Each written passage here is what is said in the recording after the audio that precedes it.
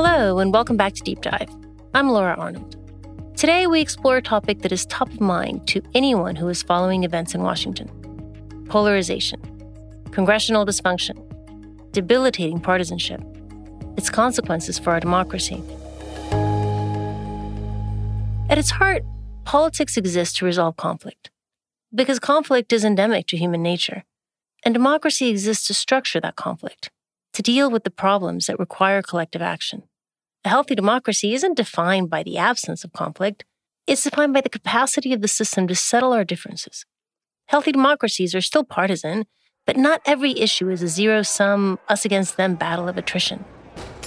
Healthy democracies bend debates toward compromise. They incentivize it, and they hold the actors in the system accountable.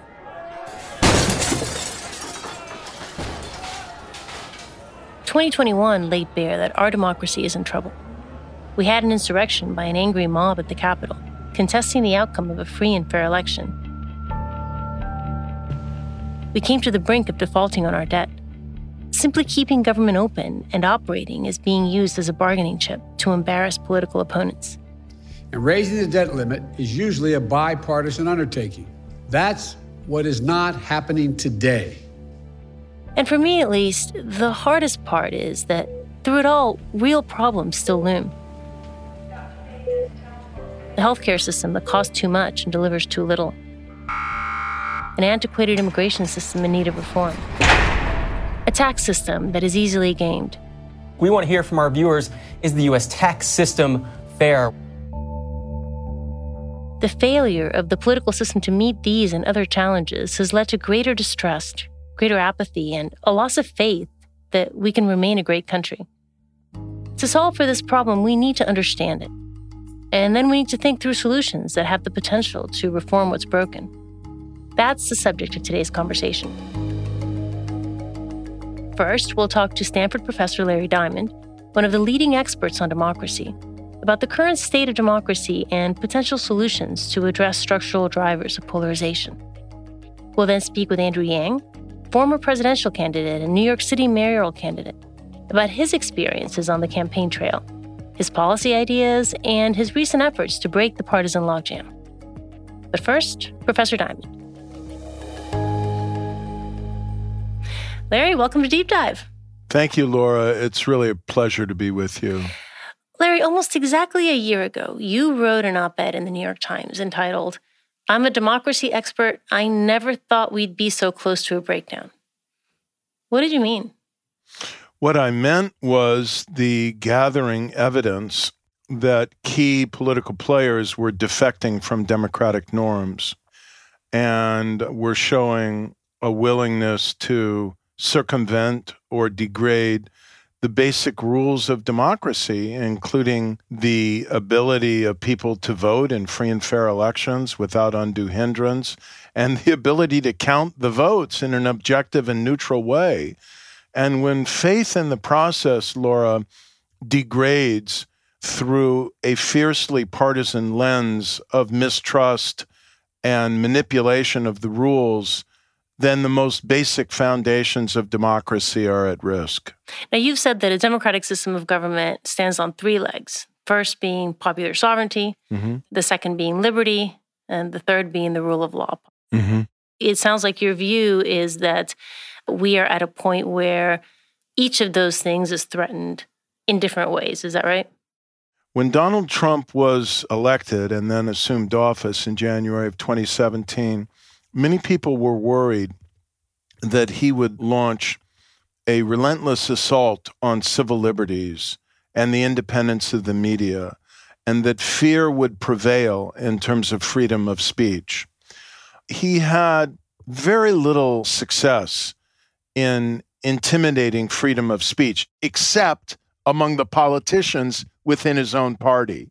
But I think the average person in the United States, and frankly, the average media outlet in the United States, even fiercely critical ones of Donald Trump, like MSNBC or the New York Times or something, felt rather little impact in terms of intimidation or constraint, even if there were some attempts to do so. So it wasn't freedom so much that suffered under Donald Trump. It was the gradual erosion of the integrity of the actual electoral process and the ability to determine and certify who had won an election. And that, I think, is the dimension of the three-legged triad that is most alarmingly at risk right now. So help us understand how we got here. It seems to me that not too long ago, we actually had governments that worked, at least at the high level. At the congressional level, we had massive bipartisan measures passed in Congress: Social Security reform, the Americans with Disabilities Act, welfare reform, McCain-Feingold. All of these were bipartisan measures, and they were big things. Now we can't even legislate on issues where the majority of the country agrees. So what changed? The polarization really begins to crystallize and reshape the functioning of Congress as early as the mid to late 1990s with the contract with America and the Newt Gingrich revolution and the rise of talk radio in the United States as sharper definers of partisan alignment and partisan discipline.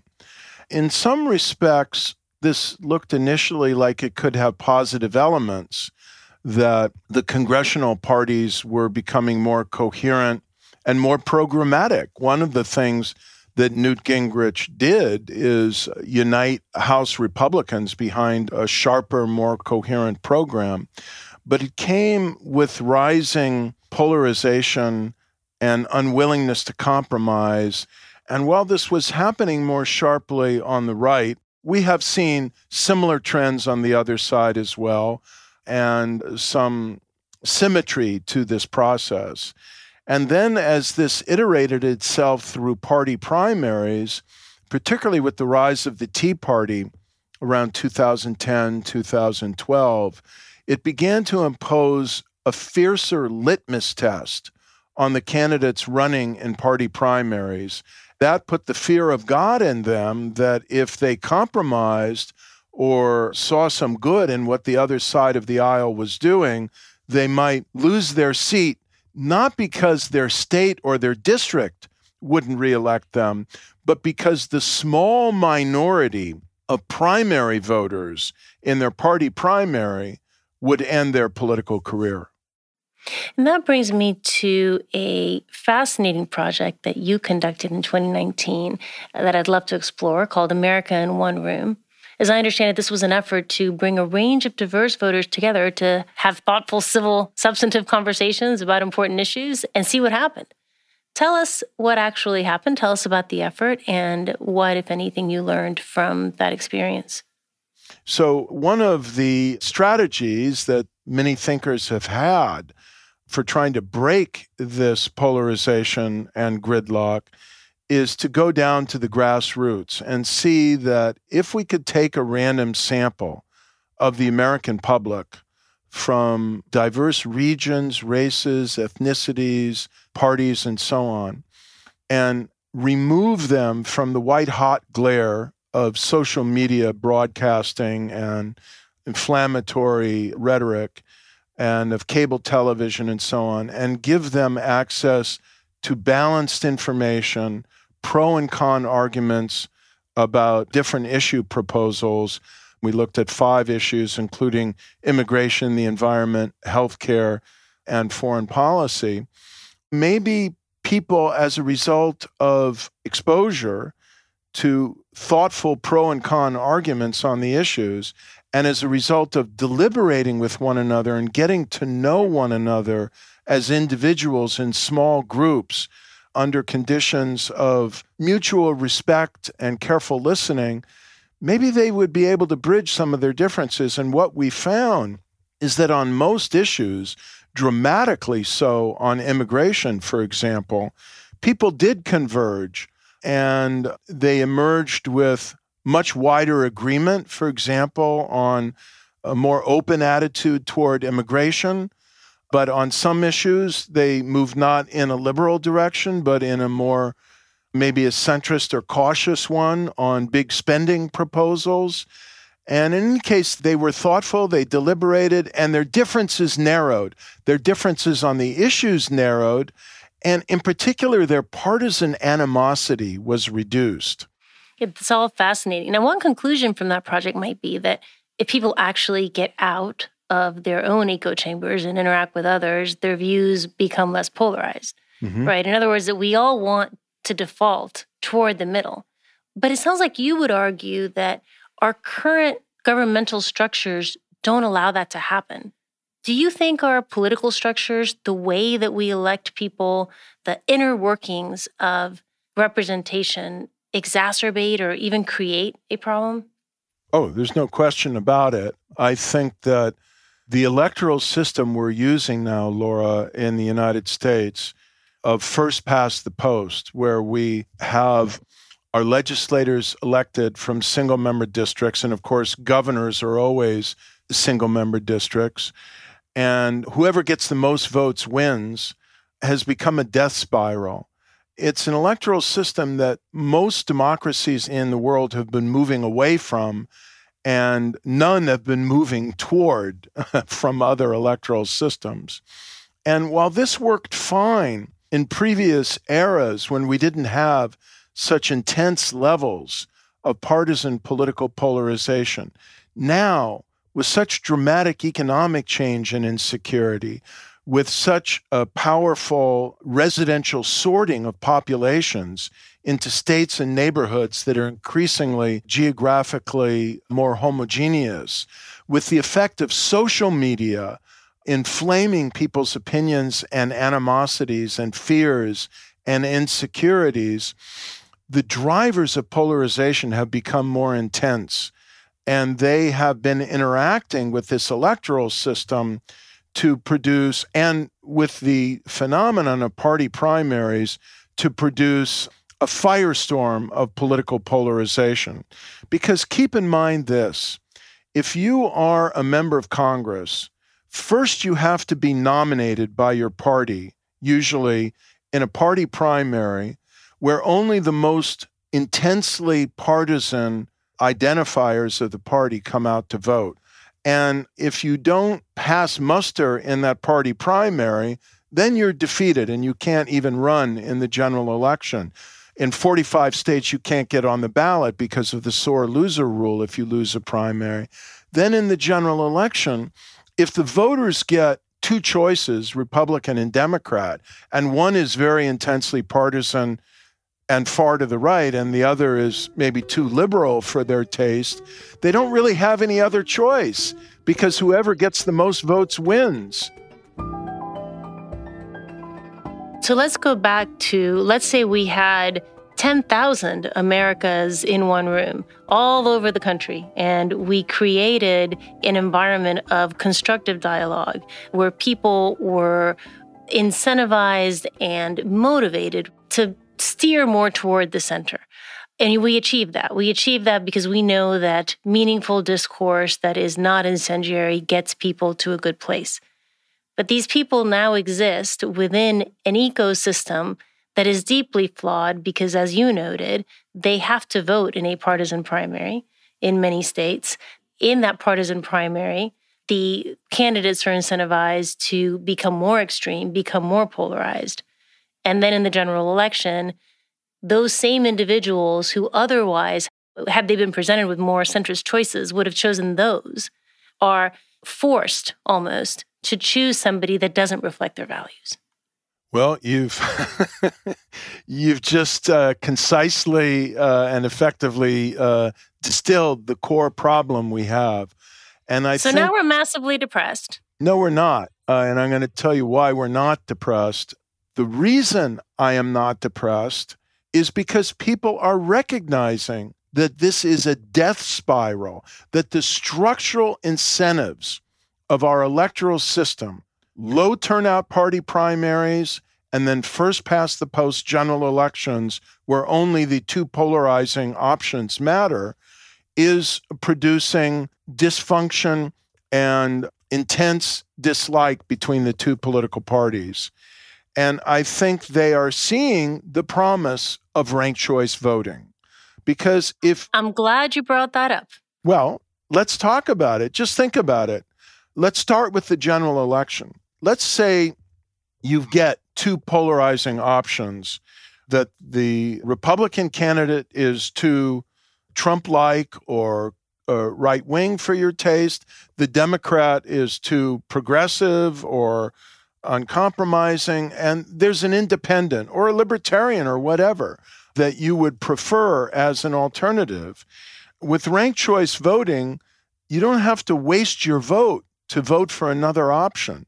You rank your ideal choice, your first choice first.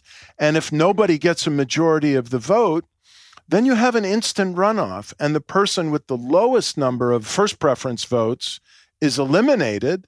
And you have a second instant runoff election to determine if anyone wins a majority. You keep having these runoff elections using the preference structure of the ballot until someone emerges with a majority.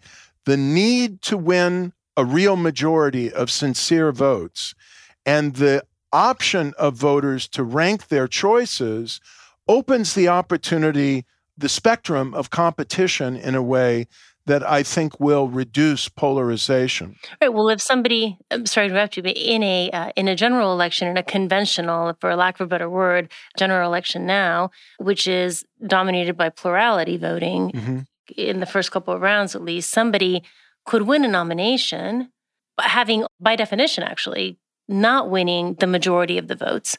Most people voted against you, yet you got the nomination. Yes, exactly. Let's take some of these essentially one-party states. Rhode Island, a heavily Democratic state. Mississippi, a heavily Republican state. The only option now, really, with this kind of system is a Republican who's almost certain to win and a Democrat who will run a losing race, but the 25% of the electorate who are loyal Democrats will vote for them. Imagine that with ranked choice voting in some of these essentially one-party states, an independent or a libertarian ran and people could rank their choices.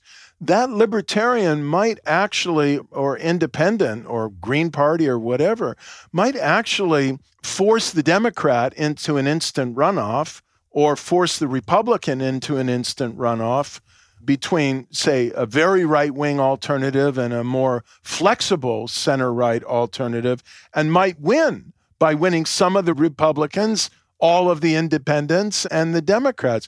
And an interesting test of this is going to occur in Utah this year, where the former Libertarian presidential candidate, Evan McMullin, has announced his candidacy for the Senate, and he'll be running against Mike Lee, the Republican incumbent senator. If you had ranked choice voting, McMullin would have a much better chance of being able to challenge Mike Lee. But now he's going to be running in a general election as an independent or a libertarian, where if Democrats vote for the Democratic candidate, Mike Lee will be able to win, even if he only gets 40 or 45% of the vote. Right. The beauty of ranked choice voting is that it forces candidates to think about catering to voters for whom the candidate is not their first choice, because those votes are not thrown away. Exactly. And they have to craft broader appeals than just to their narrow constituency. And I think one of the underappreciated potential benefits of ranked choice voting is that it is going to make some of these one-party states, you could create a radically different, more exciting, more competitive, more interesting, more flexible set of dynamics. And we saw, even very recently, in the first congressional election that used ranked choice voting, which happened in Maine's 2nd Congressional District, a Democrat, Jared Golden, defeated the incumbent Republican by less than 1 percentage point, but he was actually in second place in the first round of voting. But we see that no candidate got the majority, so an instant runoff occurred, and the voters who chose the Democrat as their second choice suddenly became empowered to determine the election, if you will. And so the person who wound up winning that congressional seat was actually not the person who would have won had ranked choice voting not been in place, but arguably that is a person who more accurately reflects the views of that constituency.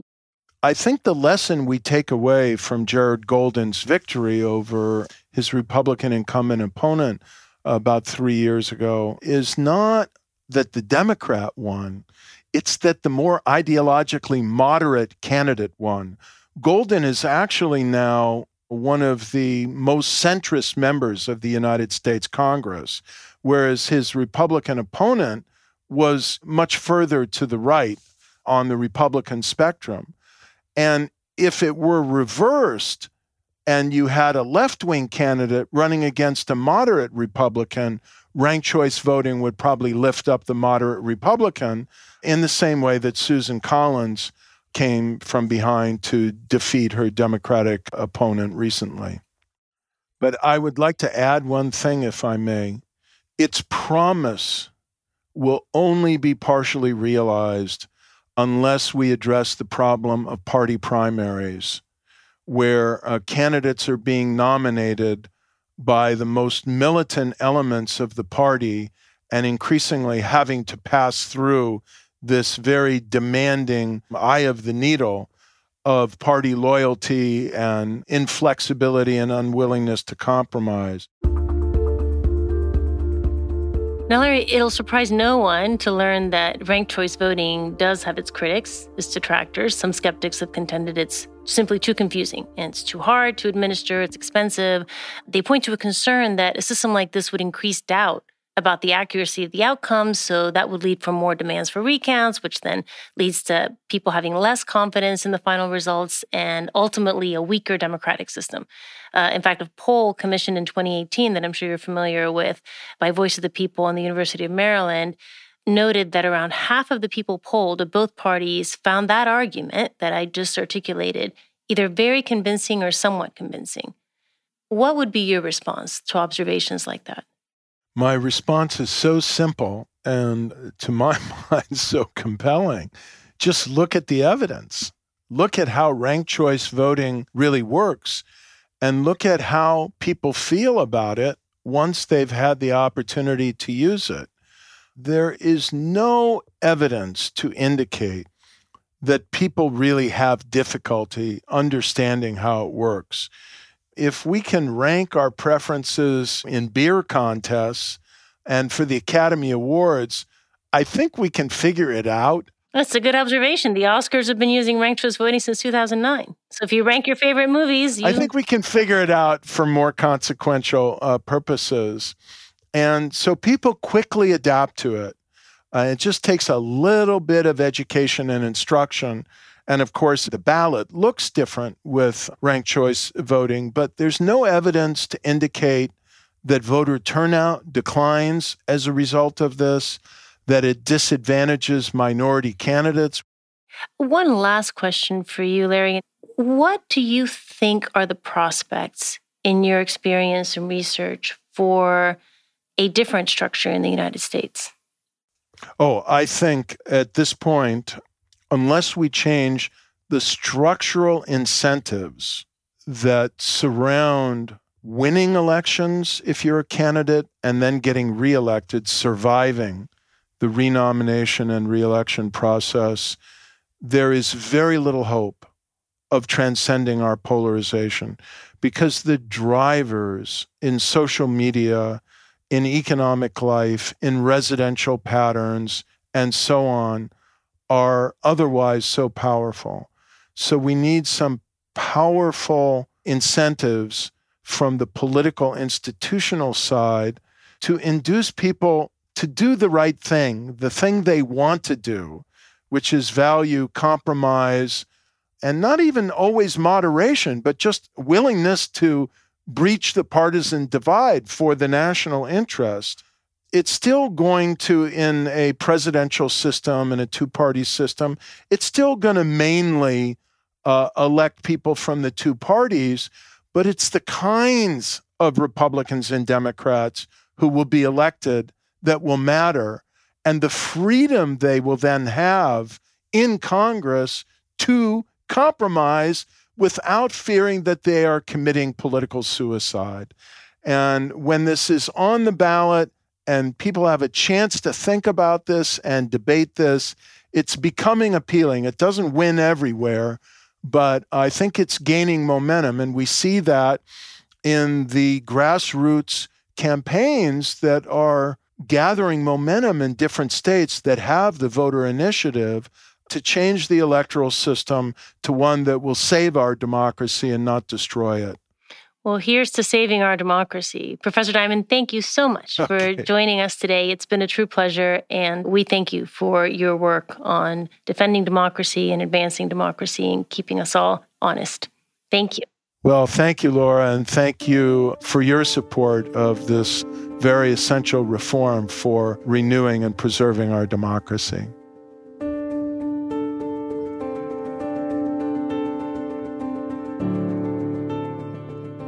Andrew Yang ran for the Democratic presidential nomination in 2019. In 2021, he ran for mayor of New York City. That campaign gave us a truly unique moment. Andrew was co-campaigning with Kathryn Garcia. Yes, campaigning alongside his competition. And to a large crowd chanting his name, he said this. If you support me, you should rank Kathryn number 2 on your ballot. Yes, you heard that right. He asked his supporters to rank Garcia second on their ballots. New York City was using ranked choice ballots, and that moment shows clearly how the format of an election can reduce partisanship and encourage cooperation. It's such a clear example of how process can dictate behavior. I invited Andrew Yang on the show to talk about it. Andrew, welcome to Deep Dive. It's great to be here. Thanks for having me, Laura. You had a front seat to the inner workings of government from the perspective that really nobody else has.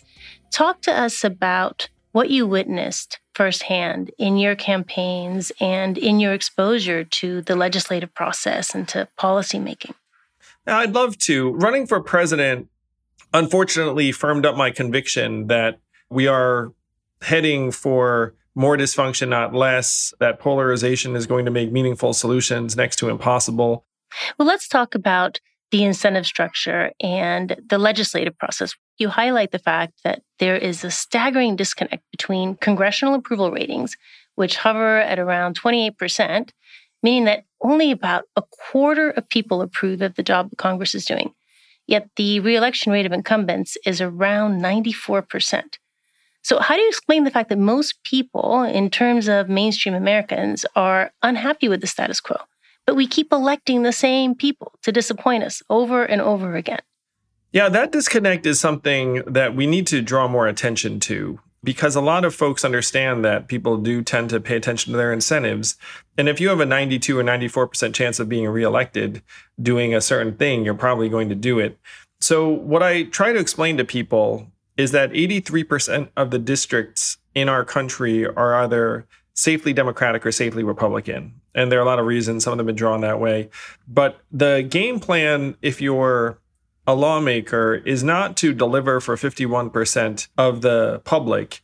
It's to placate the 10 to 20% most extremely partisan voters in your district, because that's who's going to decide whether you get to keep your job or not. So if you were to step forward and, let's say, propose a compromise, and then the other party gets on board, you're probably going to pay a political price for that and not be rewarded for that, which is one reason why you see politicians just blame the other side. And this ties into the fact that right now you have essentially complete job security as long as you toe the party line. In your book, you do a splendid job of depressing us all by talking about, first, the unlikeliness that somebody can unseat an incumbent. You mentioned that 83% of congressional districts are now either safely Republican or safely Democratic. But in the unlikely event that somebody does defeat an incumbent, you talk in your book about what that person encounters when Mr. Smith goes to Washington. Talk about the incentive structure at the legislative level, and in this case, we'll talk about Congress. What are the features of this massively dysfunctional legislative system? Yeah, I'm friendly with a bunch of members of Congress, and some of them have leveled with me that it's a fairly strict seniority system where the people that have been there for decades run the place. And then if you're the freshman, you're like the lowest person on the totem pole, and you're told to stretch out your time horizon and do a lot of dialing for dollars because that's the way you gain stature in this system. Right. You put your head down, you follow party leadership, they give you money, you are able to raise a little more money, you elevate your profile, and you inch your way up toward leadership in the hopes that you're going to be there for 10 years, 15 years, 20 years, and you'll be in a position of power at some point. Now, a real fear in Congress and in the Senate is getting primaried. And this has happened before. And I'm referring to the various members of both parties that have really faced challenges at the primary level that have threatened their political future precisely because they sought to compromise. The most famous of them being Eric Cantor in 2014, first House Majority Leader to lose a primary. He supported bipartisan immigration package, and he supported the Dreamers. He tried to move the issue forward, and he got primaried, lost to a Tea Party challenger, and now we can't touch immigration. What has been your experience, either with people you know in Congress or as somebody who's run for high political office? Is that a real palpable threat that legislators feel every day? Well, again, you have almost complete job security unless you get primaried, and the energy is likely to come from the extreme in your party's flank. So if you're a Republican, you're afraid of having what was a Tea Partier, but now is sort of a very right-wing, let's call it QAnon type, or someone who talks about how the election was stolen. That sort of candidate is going to be able to draw more energy within your party than if someone who comes in and is talking reasonably and says, hey, I'm going to be a fairly moderate voice. So that is what you have to watch out for. If you're a legislator, you have to watch out for someone who's going to come at you from the extreme. On the Democratic side, the dynamic is that you call them generally progressives, where it's like a progressive challenger will come, and that's where the energy will come from within the party. So that's the concern. And so it's something that legislators are trying to prevent from happening by not having a vote on their record that could be used as a weapon against them. And again, these primaries are relatively low turnout, certainly relative to the absolute number of people. So we're talking about a small number of people who turn out in a primary. If it's an off-cycle primary, then it's even a smaller number of people. So those people are now determining the fate of the entire district just by virtue of the mechanics and the structure of the party system. Yeah, it was United America talks about how 10% of voters effectively determine 83% of our representatives. And it's not a representative 10%. It's not like a cross-section of voters. I mean, one of the things I joke about is I say, some of the people over there in primary land are really weird. You have some like very, very extreme points of view. Yeah, on both sides, for sure. Let's talk about solutions. You have lots of ideas on how to make the system better. What do you think we need? If you look at these messed up incentives for legislators, the best way to fix it would be to open it up and make it so that you have to cater to 51% of the people you represent as opposed to the most extreme 10 to 20%. And one of the things I suggest is people listen to their incentives. And if we were to make their incentives more broad in general, you would see our legislators become more reasonable and rational and prone to compromise overnight. Like right now, they're being rewarded for being extreme. We have to reward them for getting things done and being even-handed. So the process change we're looking for is open primaries, ideally coupled with ranked choice voting, so that if you're running, you have to try and get 51% approval, more or less, and that would diminish the extremes as opposed to heighten them. Right. So open primaries, of course, gives access to the primaries to every voter. So you eliminate this issue of this minority that's not representative necessarily of the voting base determining who wins the election. Yeah, you have to allow everyone to be able to vote. Right now, a closed party primary excludes people on the other side or independents. And I know this from New York, where 900,000 people voted in the Democratic primary, which effectively decided who the next mayor is going to be. And the city has a population of maybe 9 million. So you're talking about 10%. And that was actually a 30% increase in turnout, right? Yeah, before it was even lower. So it just goes to show that Right now, closed party primaries are really effectively disenfranchising a lot of people. And you talked, Andrew, about ranked choice voting as an important element also of reform. So ideally, we'd have open primaries where all candidates, all voters are able to vote for any candidate, but also ranked choice voting so that votes are not necessarily thrown away if somebody's chosen candidate doesn't win. Well, take it from a guy who lost a ranked choice voting election. Ranked choice voting is awesome. Genuinely, I love it still. And so it does so many powerful things. First, it gets rid of the spoiler effect, because right now, if you come in as a third-party candidate or you have a different point of view, everyone will say, oh, you're just going to mess it up and steal votes from this other person. It makes it also so that if you had an open primary, you could have 2 Democrats and 1 Republican run, or 2 Republicans and 1 Democrat. And there's no, again, spoiler effect, so that there isn't an issue with it. It discourages negative campaigning, because if I trash you, then we both look kind of bad, and then the third person probably benefits. It makes it so that I should make common cause with different candidates, even if they represent relatively small groups of voters, because I'm trying to build a coalition. If there is a minority issue that some people find important, you could gain a lot of traction for it with a candidate who eventually is able to win. It expresses voter preferences more genuinely. There are so many pluses to ranked choice voting, and it's also depolarizing because it discourages people from going to the extremes, since it's going to turn off a body of voters and they're not going to be able to get to their 51%. Right, because you don't know who the person's number 2 choice is. And so you can't run an ad trashing somebody if you don't know if a voter is likely to choose that person as his or her number 1 or number 2 or anywhere in their top selection. So you have to speak to voters in a way that's constructive instead of a way that's destructive. Yeah. You did this in real time in New York. You teamed up with Catherine Garcia during the campaign. Tell us about that decision, and what was your strategic thought process? And how would that have been different had ranked choice voting not been in place in New York?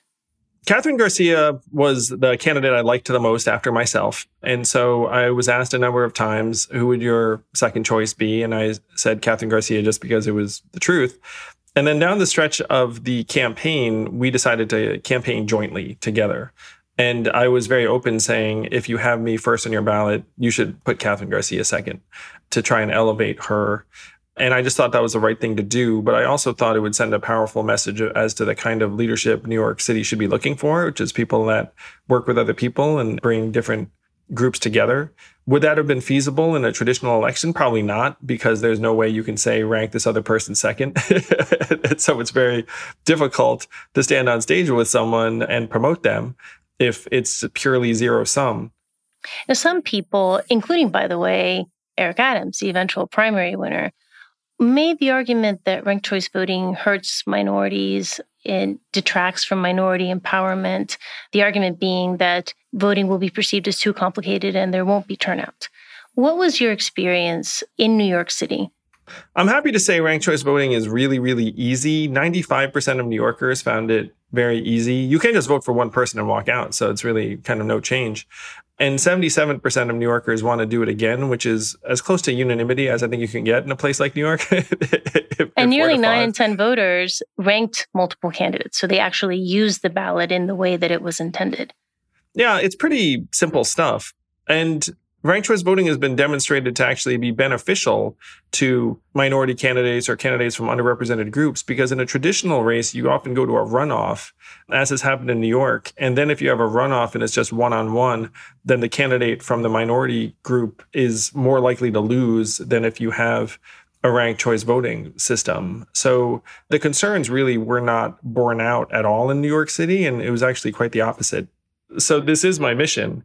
And I believe this is the answer that so many Americans have been looking for and waiting for, because we can see the polarization getting worse and worse. We can see the dysfunction getting worse and worse. And so if you give someone a real solution, a real path, people are going to embrace it and put their backs into it, I believe. And in fact, this is one of the 6 pillars of your new political party, Forward. Tell us about your new party and how you plan to succeed. And what's funny is you and I just defined the goal of open primaries and ranked choice voting. And so in many ways, the Forward Party is the movement to accomplish that goal. And there is this circularity in American life right now. But I want to go back to first principles because I think it's interesting. If you look at the Constitution, there's not a word about political parties. The founders actually were quite anti-partisan. John Adams described the nightmare scenario of having two great parties that just clashed, which we're experiencing. And so this duopoly that we have is something that more and more Americans have started to question, whether you look up and say, is this really the best design? And so a record 62% of Americans now want an alternative to the two parties. And anyone who's a business person listening to this are like, oh, there's a market and there are two companies and 62% of people want an alternative. You should start one right away. But the major impediment is these closed party primaries and these structures that have been put in place. So the first mission of any movement in this direction has to be the mechanisms themselves, or open primaries and ranked choice voting. So that's where the Forward Party starts, is as a popular, inclusive movement that registered Democrats and Republicans can join to implement open primaries and ranked choice voting so we can have a more genuinely dynamic and representative political system. And we know from vast experience as citizens that political parties and incumbents are not eager to vote themselves out of office or to legislate themselves out of office. So people, the populace, the voters will have to do this on their own. In fact, ranked choice voting doesn't require legislative action in every state. In 24 states, it can be passed by the voters via ballot initiative. So that means that motivated citizens could adopt ranked choice voting in a number of states, ranging from Arizona, Arkansas, California, Missouri, Nevada, Massachusetts, Michigan, Oklahoma, Washington, Wyoming. So lots and lots of possibilities. Yes. So that's mission one of the Forward Party. The other principles are things that I think a lot of people here would agree with. But one I want to emphasize is grace and tolerance, which is we're not out to villainize or demonize our fellow Americans. We don't see other Americans as the enemy. What we see as the enemy is a system that's trying to turn us against each other. That's actually the real problem. So the Forward Party hopefully will become a positive, unifying, centrist movement of people that just want things to work better and be more genuinely representative. Well, movements start with visionaries, and you certainly are that, Andrew. We are so excited to have you join the democracy reform movement. We are grateful for you joining us today and grateful for everything you're doing to move the country forward. Grateful for your leadership, Laura. Really pumped to be here. And I know that I'm joining an incredible group of people. I just want to play my role. And that's one of the things I enjoy about this community, is that it really is going to be a team effort. Well, it's going to be fantastic, and we'll look forward to following it. Thank you so much for being with us. Thank you.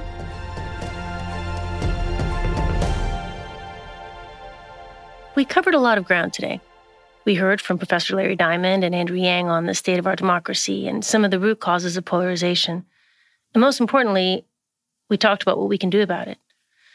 We're all frustrated with the state of our toxic politics. In light of all we're seeing, it's tempting to throw up our hands and admit defeat. Even once passionate advocates who put their nose to the grindstone on critical issues can become disenchanted and jaded. We've all been there. Change is hard, and it feels like it's becoming harder as the days and years go by.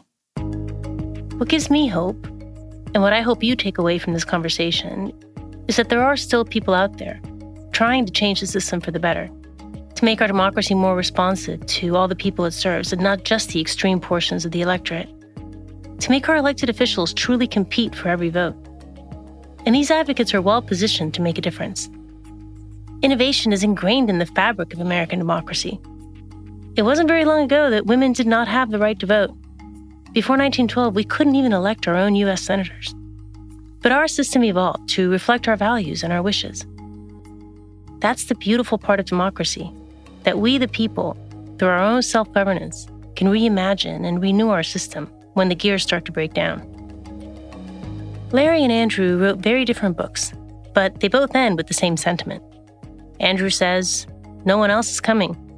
There is no cavalry. It's only us." And in Larry's words, freedom's last line of defense still remains, we the people. This has been Deep Dive, a production of Arnold Ventures, where we are dedicated to tackling some of the most pressing problems in the United States. I'm Laura Arnold. Thanks for listening.